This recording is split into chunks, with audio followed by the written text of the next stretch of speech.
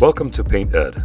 PCA provides painting contractors with connections they need to grow their business. To find out more and to become a member, visit pcapainted.org. Find more great content like this on PCA Overdrive. A subscription to the platform is included with membership. For all of you non-members out there, sign up for a free trial. PCA Overdrive is available on the App Store and Google Play. This episode is brought to you by Nice Job, Painter Marketing Pros, and APC.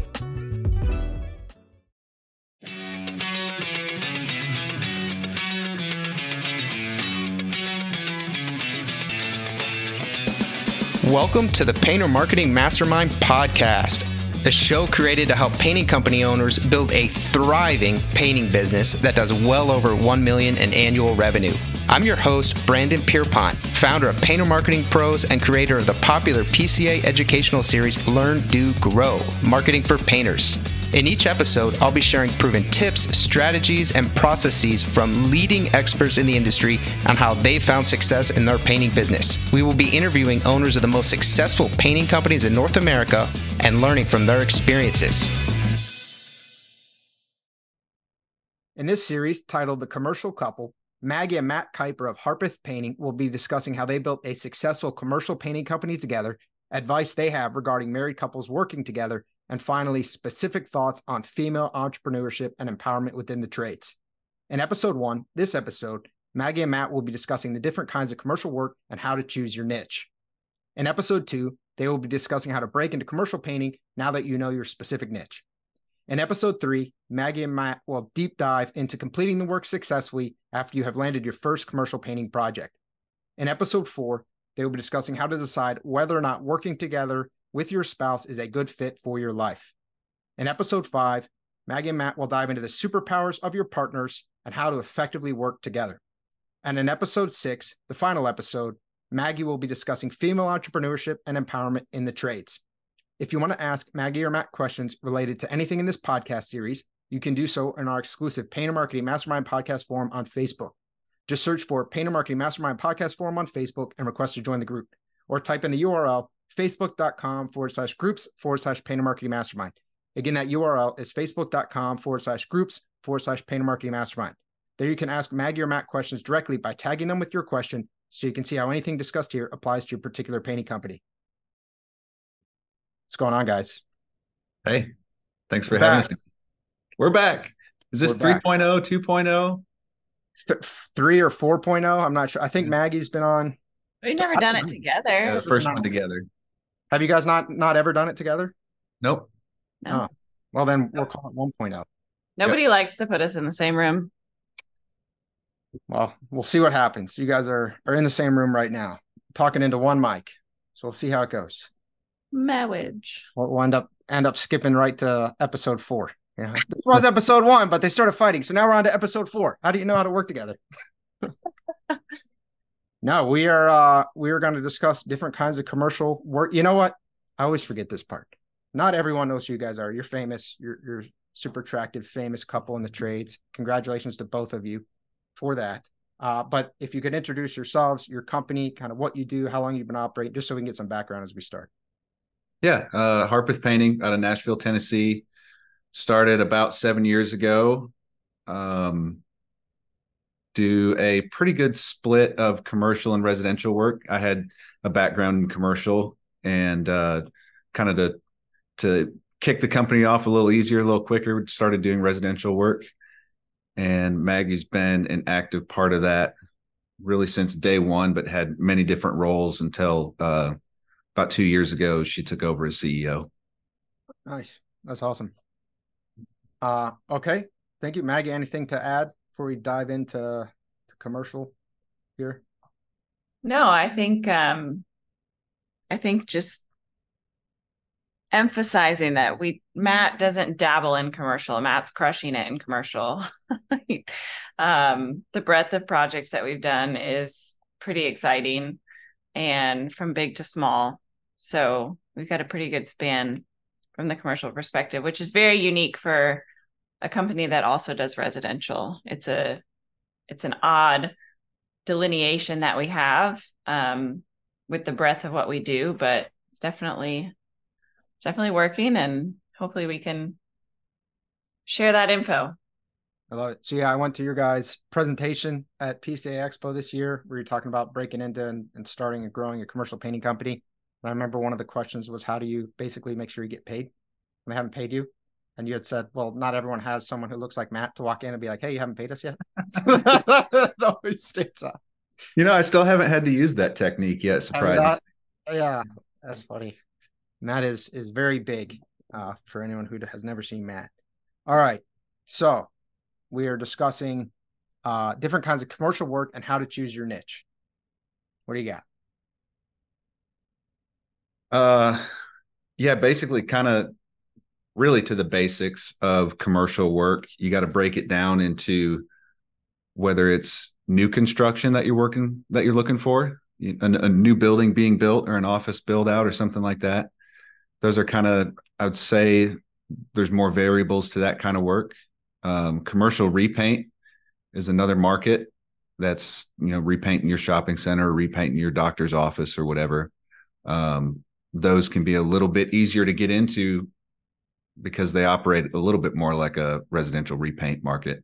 There's some differences, but and really then between those two kinds of work, you can start going down the rabbit hole of do you want hospitals? Do you want schools? Do you want churches? Do you want office buildings, multifamily?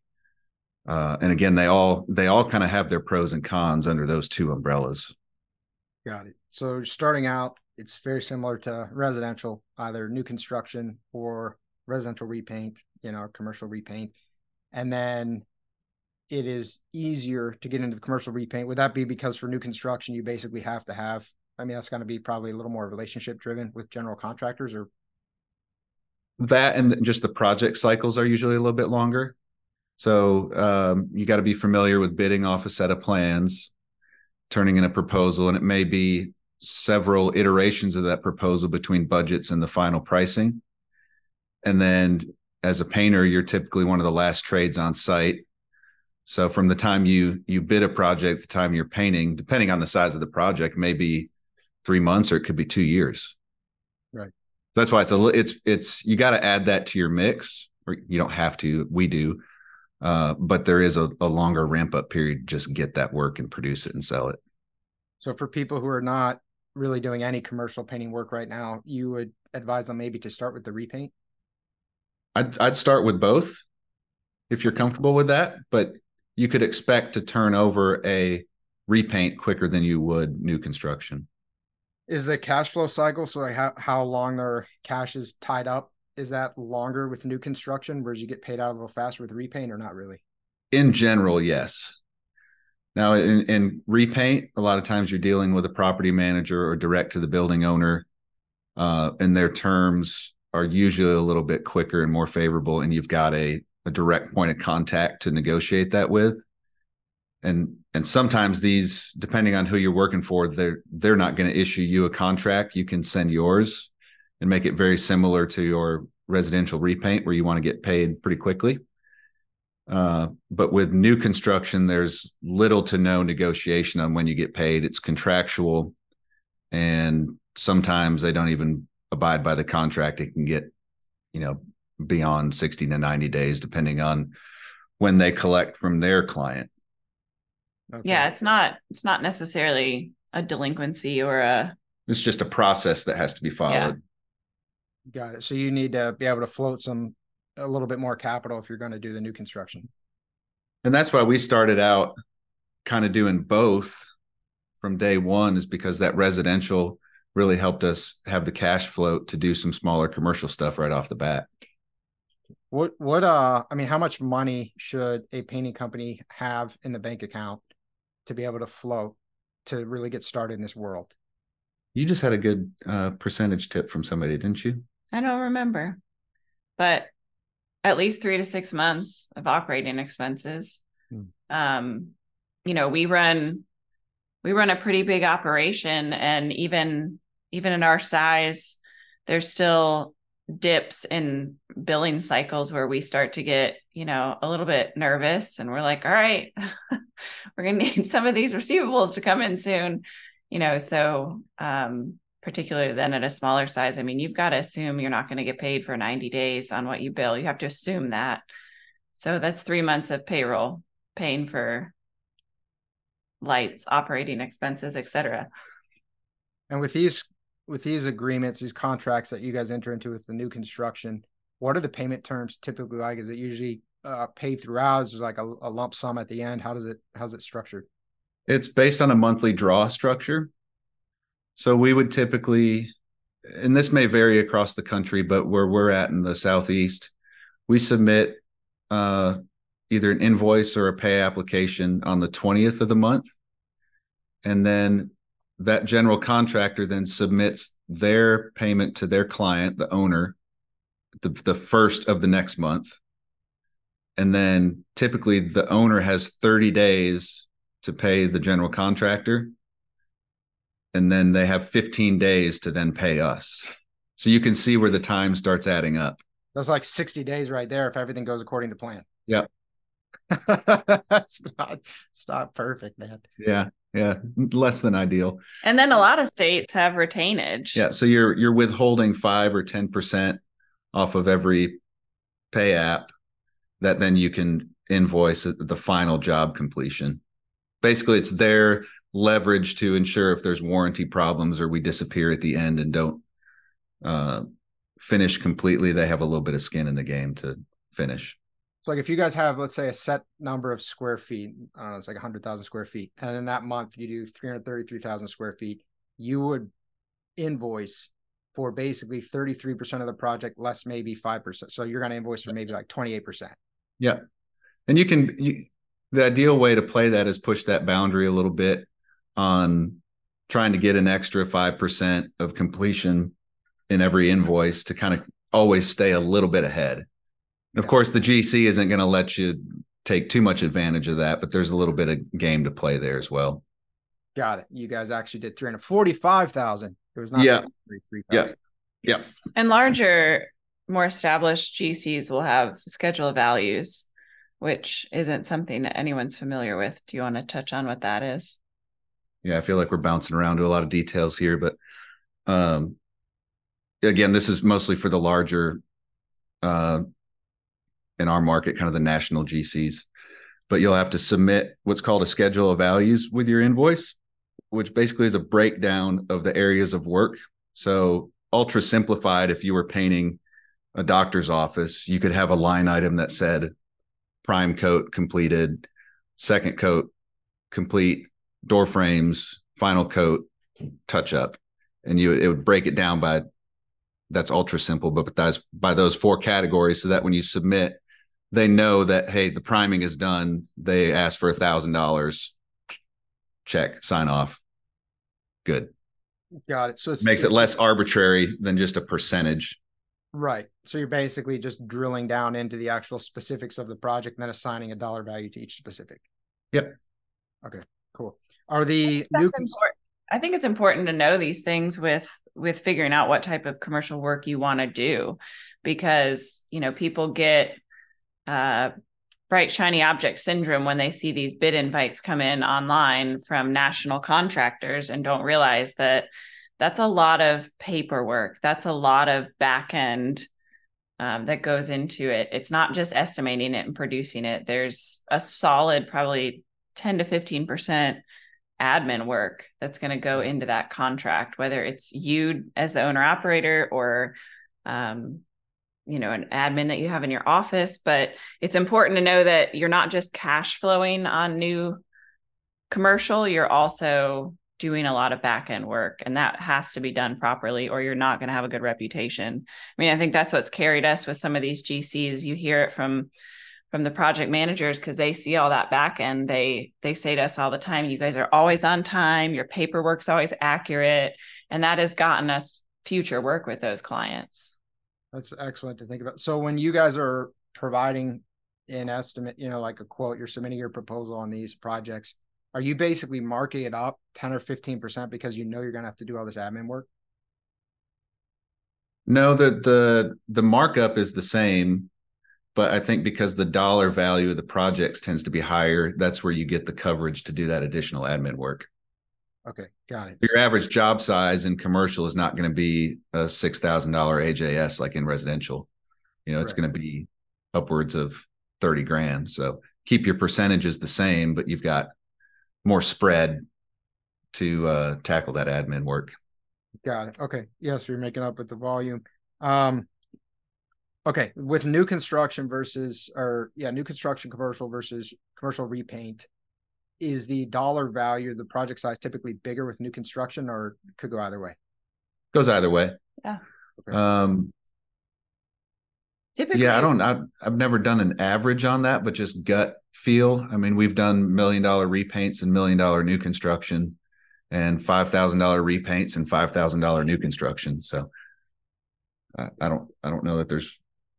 I think maybe if you looked at it in aggregate across the whole country, that new construction would probably be a higher dollar value. So I know you guys were recently looking at a project with a company that you've worked with before, I think in Nashville, for a project they have in Orlando, right? So Yep. how frequently are you guys looking at out of state projects? Would you recommend that other commercial painting companies make this a habit? Would you recommend, hey, be doing it for a few years or get to this certain revenue range or some other sort of metric before you really start going out of state? What's your thoughts on that? My opinion is I still don't like traveling for work, but there's certain relationships where either you have proprietary information of the project or the project team where it makes sense to go. But it's got to work financially for you and make sure you're not missing what's already happening in your current market just to travel. Yeah, sometimes it's like with anything, right? It's easier just to look at something and be like, oh man, I could go make money there. Even if it's a residential repaint, all of a sudden you want to do wallpaper installation or cabinet painting, but you don't really have a process for that. Kind of hone the opportunity that you have, maximize that, get really good at that before you really start chasing shiny objects. Yep. Yeah, we got great advice a few years ago before we ever even considered travel work from a friend in the industry. And he said, yeah, we'll do it for the right client. And I think that's we would never even bid a travel job that wasn't for somebody that we knew had our best interest, our team's best interest, was going to be great to work with. It's definitely, those jobs have always been for a specific client, not just for work. Yeah, got it. Okay. Because you guys have worked with this client before, and so you already know the process and how it's got to work. It's just a different location. Mm-hmm. So let's dive into, Matt, you said, once you go new construction or commercial repaint, then there's another level. And there's obviously hospitals, schools, churches, office building, kind of anything that needs painted that's commercial. How do we look at that? Are they all, pretty similar? There's some like, oh, church is extremely different. Like, let's kind of get into these verticals. So the biggest thing I would start out with is targeting what general contractors you want to work with in your market. And it's pretty easy to ask around and find out reputation. And I'm sure just driving around town and seeing signs and projects, you kind of know who's out there that you could consider working with. And a lot of times those contractors have kind of a niche that they work in. So it's finding the contractor and then understanding if it's a niche that you want to be in. Or some of them have multiple divisions where they may have their healthcare division, then they may also have a multifamily division, and you may only want to work with one of those divisions. So it starts with the contractor. And then, the mix of projects, typically, hospitality is its own kind of world where there's a lot of people that really stay in that niche. It's a lot of wall covering. You think in hotels, every time you go into your local Hampton Inn or whatever, it's got vinyl wall covering in the corridors. So you got to be able to do that stuff at a pretty quick pace. Multifamily is kind of another one that I really kind of put in a different bucket. It's your apartments and condos, residential stuff. And we just really don't have a lot of experience in that market. It tends to typically be a little more blow and go, cheaper quality, cheaper price. But there's people out there that have figured it out and do really well. We just haven't really kind kind of explored that market to its fullest extent. One time you tried to price one. Yeah. We got laughed at. We've kind of found, because it's too high. Yeah. We've kind of found our niche in kind of more complex commercial things that have unique finishes, or even some lighter industrial work, like manufacturing plants and process plants and things like that. Where you're a little more exclusive as far as what the bidder list is, because there's certain things that not everybody can do. Yeah. Yeah, I love it. Okay, so it goes mainly by the GCs. You're going to essentially driving around your service area, basically your town, cities nearby. You're going to see major projects. You're going to see the big sign out in front, the commercial painting company. You're going to get a sense of who are the essentially reputable GCs in your area. What would be the best step to connect with them? How do you go on the job site and start asking around? Do you just look for the website? What would be the next step? I got to kind of take myself back a little bit because it's been a while since I've had to do that. Yeah. But honestly, that is a good way. If it's a safe job site that doesn't have secure entrance, go in and find out who the PM is and just say, hey, and drop off a card and ask who their estimators are in the office that you should connect with. That's the real grassroots way to start that. Obviously doing online searches is great. There's a lot of the bid aggregators out there, Building Connected and Co-Construct or whatever it's called now, iSquareFoot, where they're sending you kind of what's out there being bid publicly, which is a good way to understand what's going on in your market and who's bidding what. Those are kind of almost a little bit like the equivalent to the Angie's list of residential, because it's the low-hanging fruit. Anybody can submit a price on it, but it is a way to start building relationships. So these online platforms where you can bid on projects, are they, I'll just be kind of blunt, are they sort of the lower quality that Angie often is and a sort of a race to the bottom, or is it a different scenario there? It's not quite that dramatic, because it still can be, you can still leverage your relationships. But for example, if it's a public school bid and it's getting sent out, there's probably going to be 3 general contractors on it, and there's probably going to be 20 painting contractors that bid on it. So at that point, if you're just sending a number in on that, you're going to have to be the most qualified, lowest bidder no matter what, because that's what they got to get. So it's not a great way to get the right kind of work, but it's a great way to understand who's doing what and what's out there. So how do you start? And I know we're going to get into this more in the next episode, so I don't want to dive too deeply, but now that we're talking about it, if you go there, it seems like the only way in the beginning to even be considered would just be to be lower. But if you're too low, obviously people aren't going to take you seriously. You don't know what you're doing. Not going to be able to cover your costs. How do you start? Just try to get little projects that no one wants, and you build up a reputation? So little projects are great.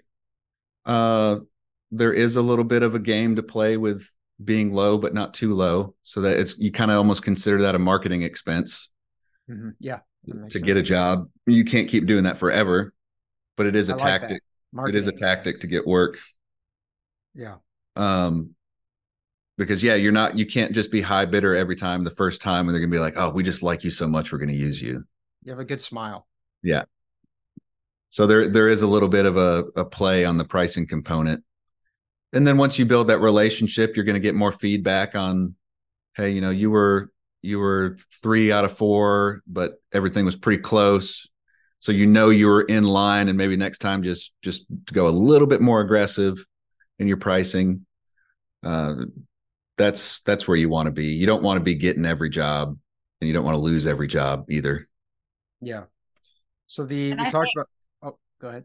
Well, I was just going to say, the type of work you're bidding on, kind of like what Matt said earlier, just because it's a GC you might have a relationship with, some of the GCs we work with all the time will bid stuff that, particularly like he mentioned, government work or universities here in town, they're requiring the GC to take the lowest number. So it's not always a relationship piece, but that is contingent on the client. right? Not the GC. And so kind of knowing how that trickles down and the type of job it is. For example, the light industrial that we've gotten into, not to say we could name our price, but we can definitely price it well because it is so specific and niche that we know what it takes to cover it. We're not competing at price at that point.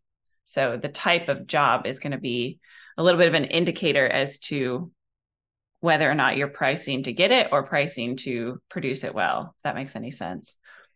It does. Yeah. So some jobs are going to be a lot more price sensitive. The extreme being, hey, you have to choose the lowest price, period, which is kind of stupid, but it's how the government operates. So let's kind of get into, Matt, you mentioned the Hampton Inn, right? So you would, for certain hospitality, things like that, you'd get really good at wall coverings. You have to be really efficient at it, know your margins really well. What are there certain projects or verticals or kind of like sub verticals here where if you do them, you tend to have more repeat projects? So for example, if you do a Walmart, you're going to start to do Walmarts all over the place. I got to repaint every 2 years versus other verticals like a church. Maybe it's going to be a little more one-off. What are your thoughts on that? I haven't really found that to be the case yet. I'd love it if there were certain things like that. And I think they do exist. I know a friend, for example, who did all the Verizon stores around the country. So it was for a single client, but it was kind of a, hey, over the next 5 years, we're going to do 100 Verizon stores. And then you just like circle Yep. back. That's a goal. Yep. But with commercial repaint, there's definitely, if you get connected with property managers, typically at this point, we've built enough relationships with property managers in town that, that is as close to subscription revenue as we can, because those property managers have a budget to maintain their facility. The budget is decided, from their parent company. And so they're very much just, you can even tell like Q2 comes around and we start getting emails from property managers because they're on their next quarter budget. And they'll often, at this point in time, ones that we've built really good relationships with will help them price their capital projects. So things that are larger and outside of their budget. So to look at recurring revenue, I would say that's the closest thing that we found is really strong relationships with property managers. And they bounce around, they move facilities. And so then, we move with them to the next one, but keep the contact with the old one. So that's kind of helped spider that market for us. Yeah. Then you get to go wherever they went and you get to hopefully stay at the old property. Right. And that's basically what I was getting at was the recurring revenue. I don't know if it sounds like there's not, but if there's like, hey, you're working with someone and rather than, hey, I'm going to bid on this one project, it's like, you're going to bid on the next 20 years.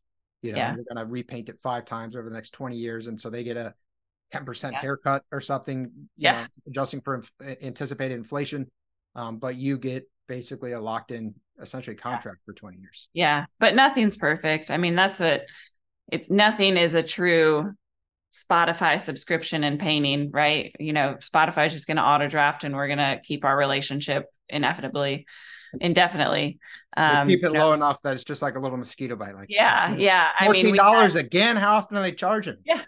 We had one of the universities in town actually brought us in and like deemed us one of their 2 painters for campus projects. And so it's us and another painter that were supposed to be doing all the work on the campus.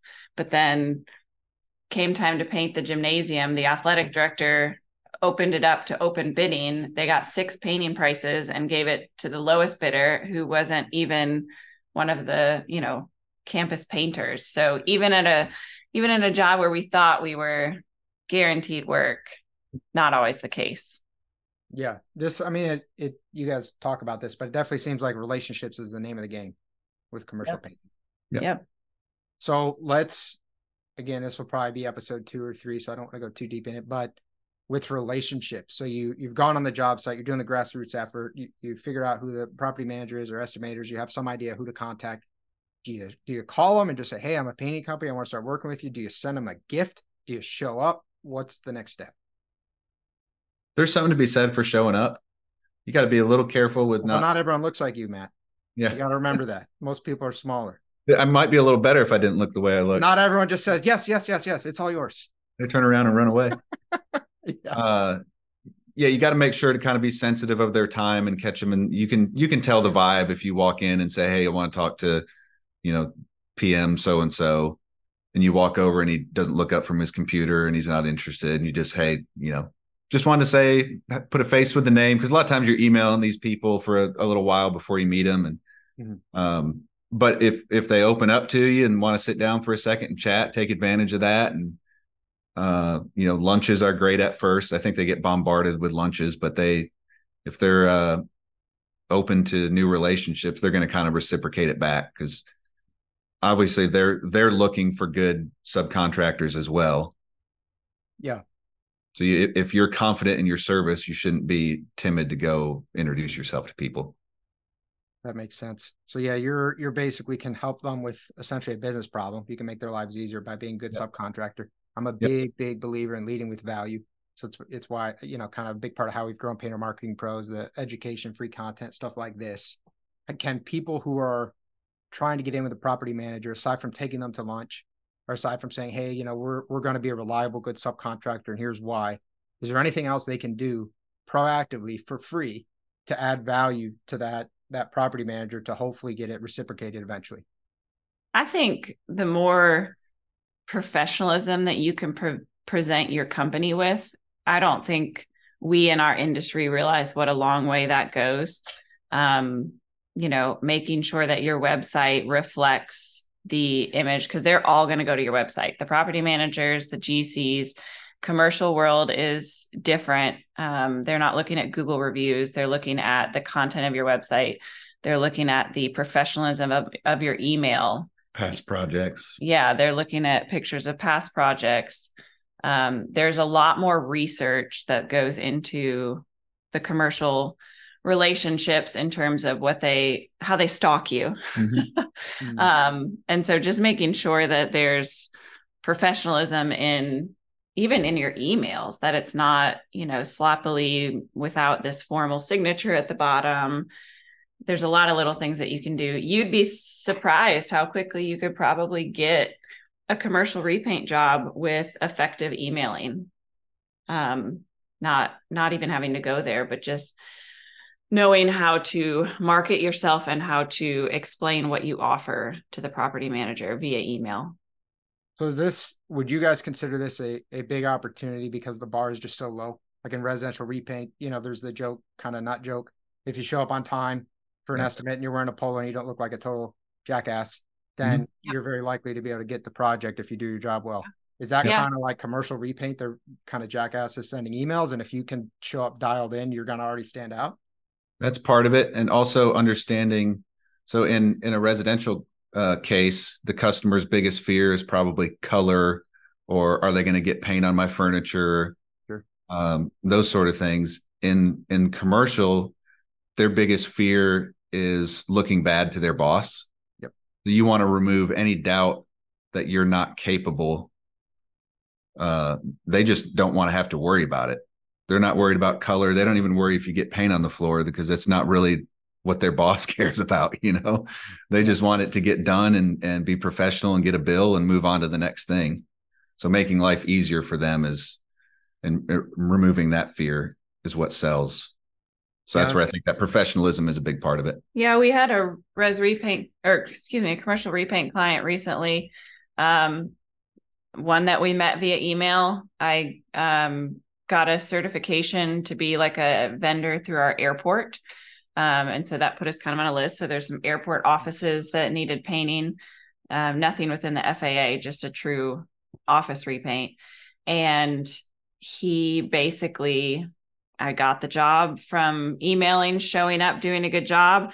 And then his thing was, it was night work, right? So we were doing like 3 or 4 offices a night and rotating through this building. And his big angst was making sure the tenant was happy, because in theory, he had to tell the tenant how we were going to break into his office at night and everyone's stuff was going to be compromised. And, so I gave him a little sheet of paper that he could give the tenant saying, Monday night, these offices need to have all their items cleared out and put here. Tuesday night, these offices. So I basically handed him our project plan, which I think bought us, I mean, he's again as close to a recurring client as we can get. And it's because I made his job easy. I made him look good to the tenant. I made him have to work less. And so, yeah, he was just thrilled that we were able to make, like Matt said, make him look good. Yeah, I think it's so important to think about when you're selling to somebody, talking to somebody, their perspective. And for homeowners, it's super, super personal. Coming into their house or you're outside their house, that all their neighbors, their friends, their family is going to see it. It's either going to be, I call it kind of a zero or a hero. Like, oh man, your house looks amazing. Like, who'd you hire? Wow. Right. You're a hero. Or like, oh, yikes. Looks like you had a kind of a mishap there with your painting company. Now you feel like a zero. With the commercial, it's actually very similar, but it's from a professional standpoint, which is just as personal, if not maybe more personal, because people wrap up their egos and really their livelihoods, obviously, in their career. So if you make them look like an idiot or bad at their job, they might lose their job. They might not be able to feed their family. So in both interactions, I almost find that fear or like concern is actually kind of a pretty big factor. So when you show up, you're professional, you set clear expectations, you provide some sort of workmanship warranty, or you kind of allay that fear and you say, hey, here's what's going to happen. We stand behind it. Like Matt said, past projects, we've done this a ton of times before. You can look at what we've done. You can talk to our references. It's all about allaying the fear and then being like, you know what? If I choose you guys, I'm almost certain I'm not going to regret it. I'm almost certain that it's going to make me look good. I think that's a super good point. For sure. Rules, regulations. So I know, skyscrapers, right? High rises, for example, there's certain regulations and whatnot that apply to that. Not every painting company can engage in those. As people are looking at these different verticals, what kinds of rules, regulations should they be aware of in terms of what they can and cannot maybe enter? I'd say the biggest one is going to be safety. Okay. There's obviously on residential work, you need to take safety into account, but there's typically not anybody checking you on that or auditing you. OSHA's not as involved. Yep. In commercial work, both the GC, the owners, OSHA, you're getting scrutinized at a whole nother level on your safety. And there's kind of two ways to go about this. The one way, which I decided to do, is really immerse myself into the role of safety director, if you want to call it that, through classes and online learning. And we kind of do it just in-house, but there's also really good third-party companies out there that can help you with a safety program, do like your audits. You're saying you run all your team members through this. Yep. Got it. But so you can do it through a consultant or you can do it in-house, but just being very aware of the safety, doing it correctly, not just to keep your guys safe, but it's also a great way to keep selling your company, that they don't have to keep nagging on you. It's like, oh, where was your daily safety report? Where were your toolbox talks? Just doing all that stuff, both for the safety of your guys and because if they don't have to nag you about it, it's going to be a whole lot easier to do work with them next time, because you're like, oh, those guys, they nailed the safety, and that's huge for them. Yeah. If you can make their life easier and you can be reliable and solve it, then they're going to like you. Yep. And flexible, the ability to tweak your insurance and there's working with GCs, there's a pre-qualification process that you have to go through that, you don't have say, you have to meet their criterion for working with them. And that includes very specific insurance coverage, to the point where we have probably, for each GC we work for, we probably have like 4 or 5 different COIs based on the project. And same thing with property managers. And so just knowing kind of from the front end, you're going to have to be able to maneuver through some logistical and clerical details to even pre-qual to work with them. And not all companies are capable. Upping your insurance coverage is a cost expense. So if you're not already at the coverage level that's required of a GC and you have to up that, these are, things to think about. That's why starting small is beneficial. It's almost like almost like a capital investment of sort, like there's a certain front investment that you have to make to even be able to play in the game. People get so excited. I get so many messages. They're like, oh, I was asked to bid this, commercial job and it's going to be like $50,000 or it's like $100,000 project. And this is like barely $1 million company. And I'm like, that's exciting. Don't get me wrong. However, do you have $50,000 in the bank? Yeah. To basically cover the cost of this project going run the numbers. Have you Yeah. sat down, aside from looking at the money you're going to get paid, have you sat down and looked at the other side of it? Yeah. That's where having great relationship with your insurance person is really important in commercial work, because you got to have somebody that understands it and who can turn it around quickly. Yeah. So if you're using an insurance person that's just a regular old broker that kind of does a little bit of everything here and there, they may not know how to get that stuff or get it quickly enough for you. So finding that right person is very important. How do you recommend finding a great insurance person? Referral. A lot of times your banker can help. A lot of times your attorney can help. And then also just knowing in your market kind of who the go-to commercial construction insurance guys are. I mean, there's a handful of them in our town. That's kind of like, that's their specialty. But we had a referral from ours and ended up being a dad of one of the kids at our school too. So it's nice. Yeah, great. We talk about relationships in commercial, and I think that's internal too. When you're potentially moving into commercial, which can be quite a shift of magnitude, you need to have the cell phone number of your key people. So your banker, your lawyer, your accountant, your insurance people.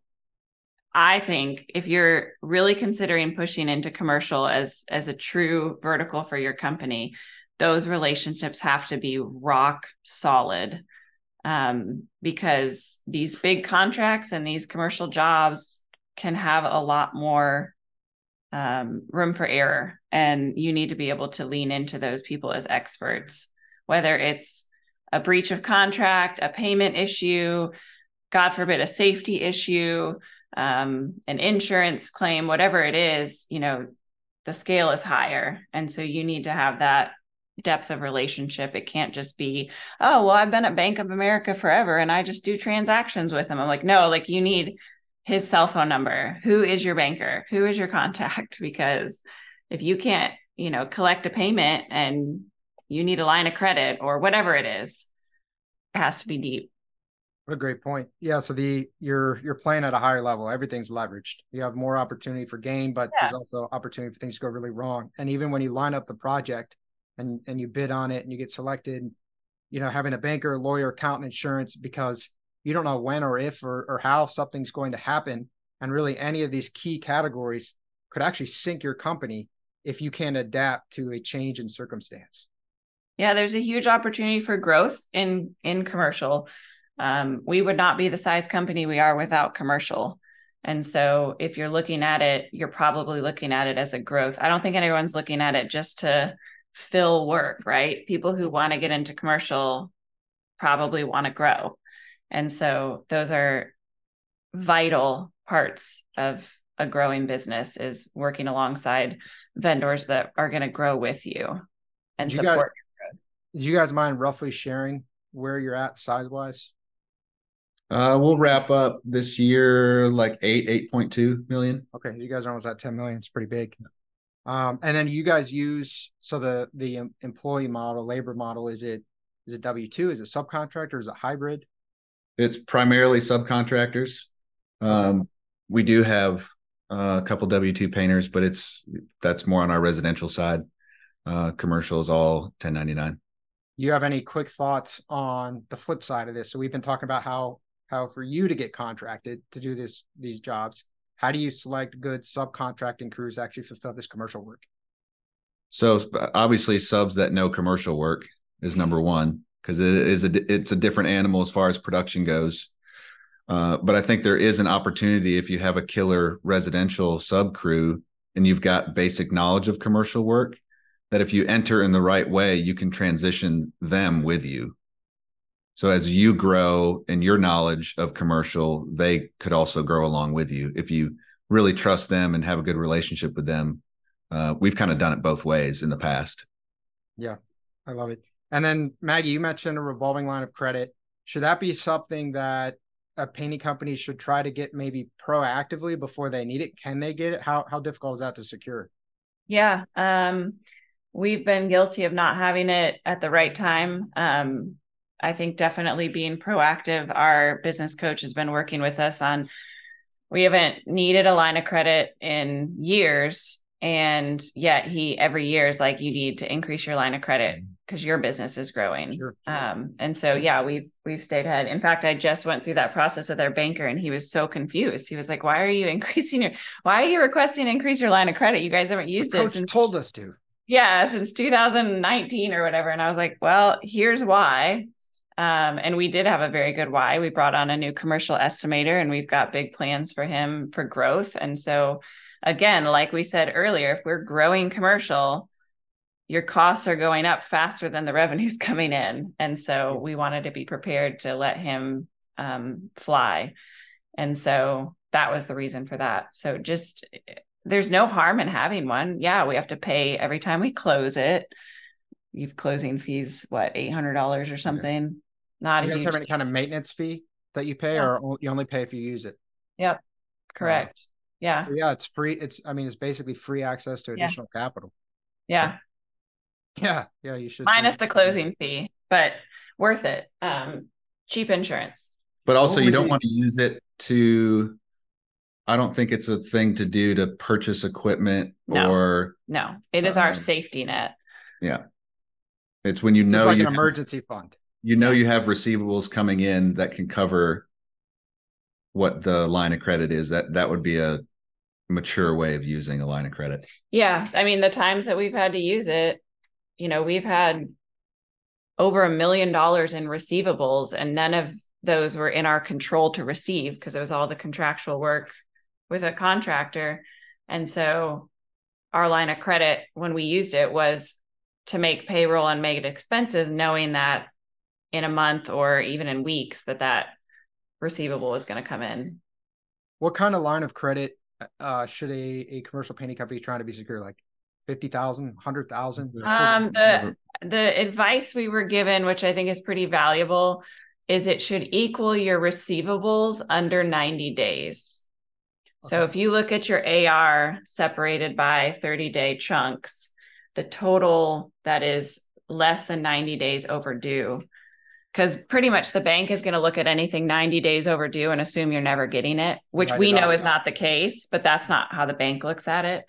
So basically anything up to 75 days or 60 days, however you map that out, that total should be your goal for a line of credit. Now, they're going to look at your personal financial statements. They're going to look at your business statements reviewed professionally. They're going to look at, a lot of things to see what you qualify for. But if you're in great standing, that would be the goal. So Matt, you mentioned not using it to buy equipment, and you guys both said use it just as the emergency fund. Would you typically, what's your thought between buying equipment and renting equipment? How should companies be thinking about that? That probably really only involves vehicles, right? Or maybe. Well, that kind of goes back also to and all that stuff. Yeah, the lifts if you're doing taller buildings. Yep. I'm a big proponent of renting any equipment that is a cost of goods sold. Okay. Then you're just building it into the cost of the job. You don't have an asset or a liability on your books. You don't have to worry about maintenance or like storage, moving it around.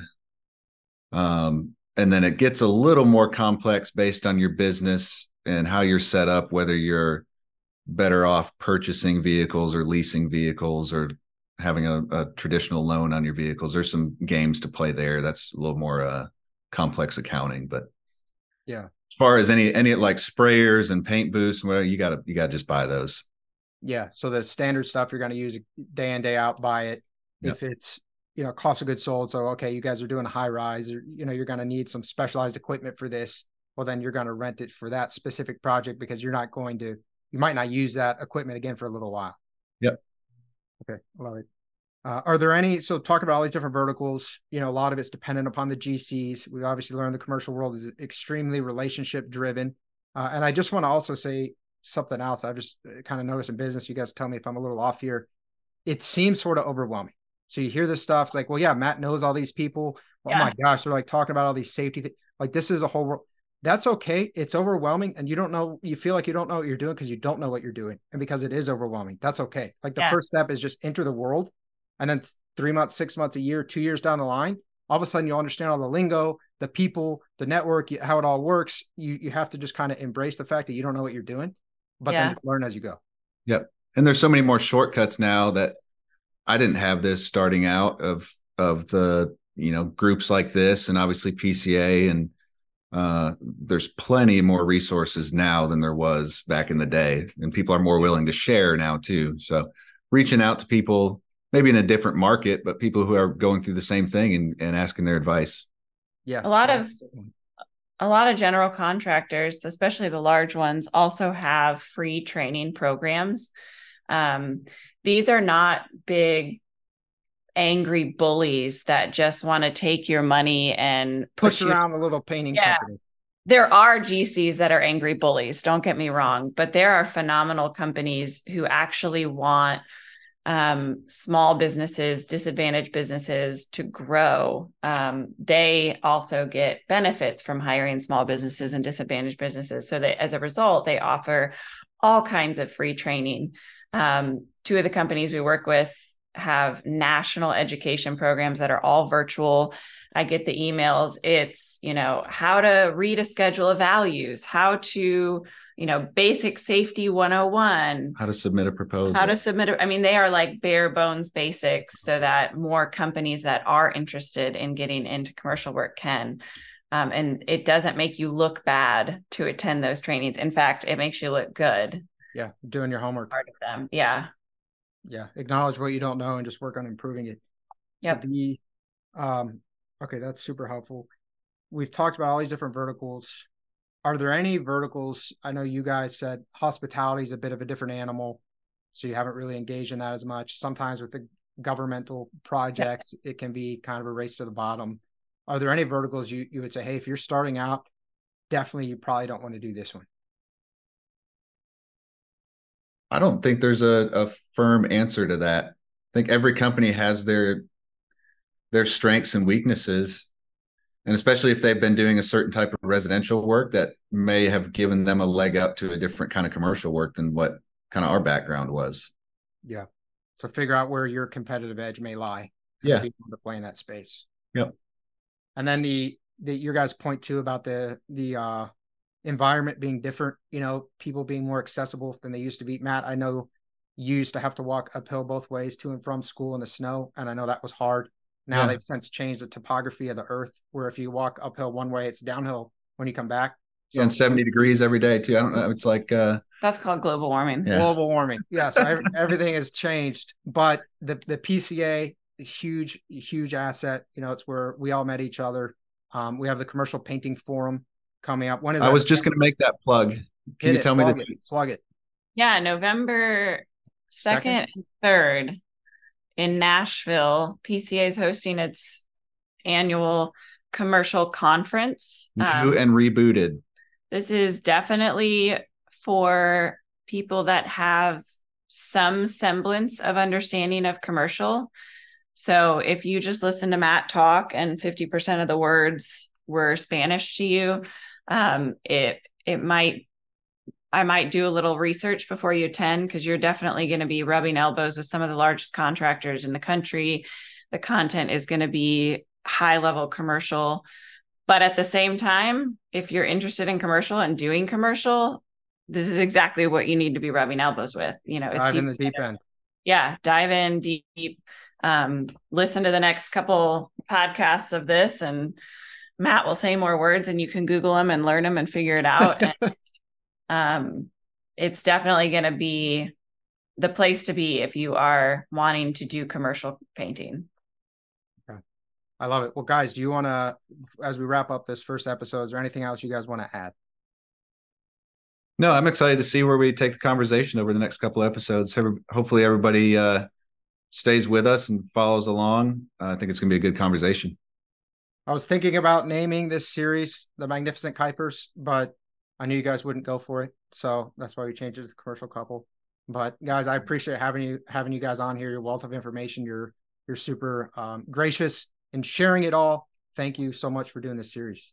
See you on the next one. Thanks, Brandon. If you want to learn more about the topics we discussed in this podcast and how you can use them to grow your painting business, visit paintermarketingpros.com/podcast for free training, as well as the ability to schedule a personalized strategy session for your painting company. Again, that URL is paintermarketingpros.com/podcast. Hey there, painting company owners. If you enjoyed today's episode, make sure you go ahead and hit that subscribe button. Give us your feedback. Let us know how we did. And also, if you're interested in taking your painting business to the next level, make sure you visit the Painter Marketing Pros website at paintermarketingpros.com to learn more about our services. You can also reach out to me directly by emailing me at brandon@paintermarketingpros.com, and I can give you personalized advice on growing your painting business. Until next time, keep growing.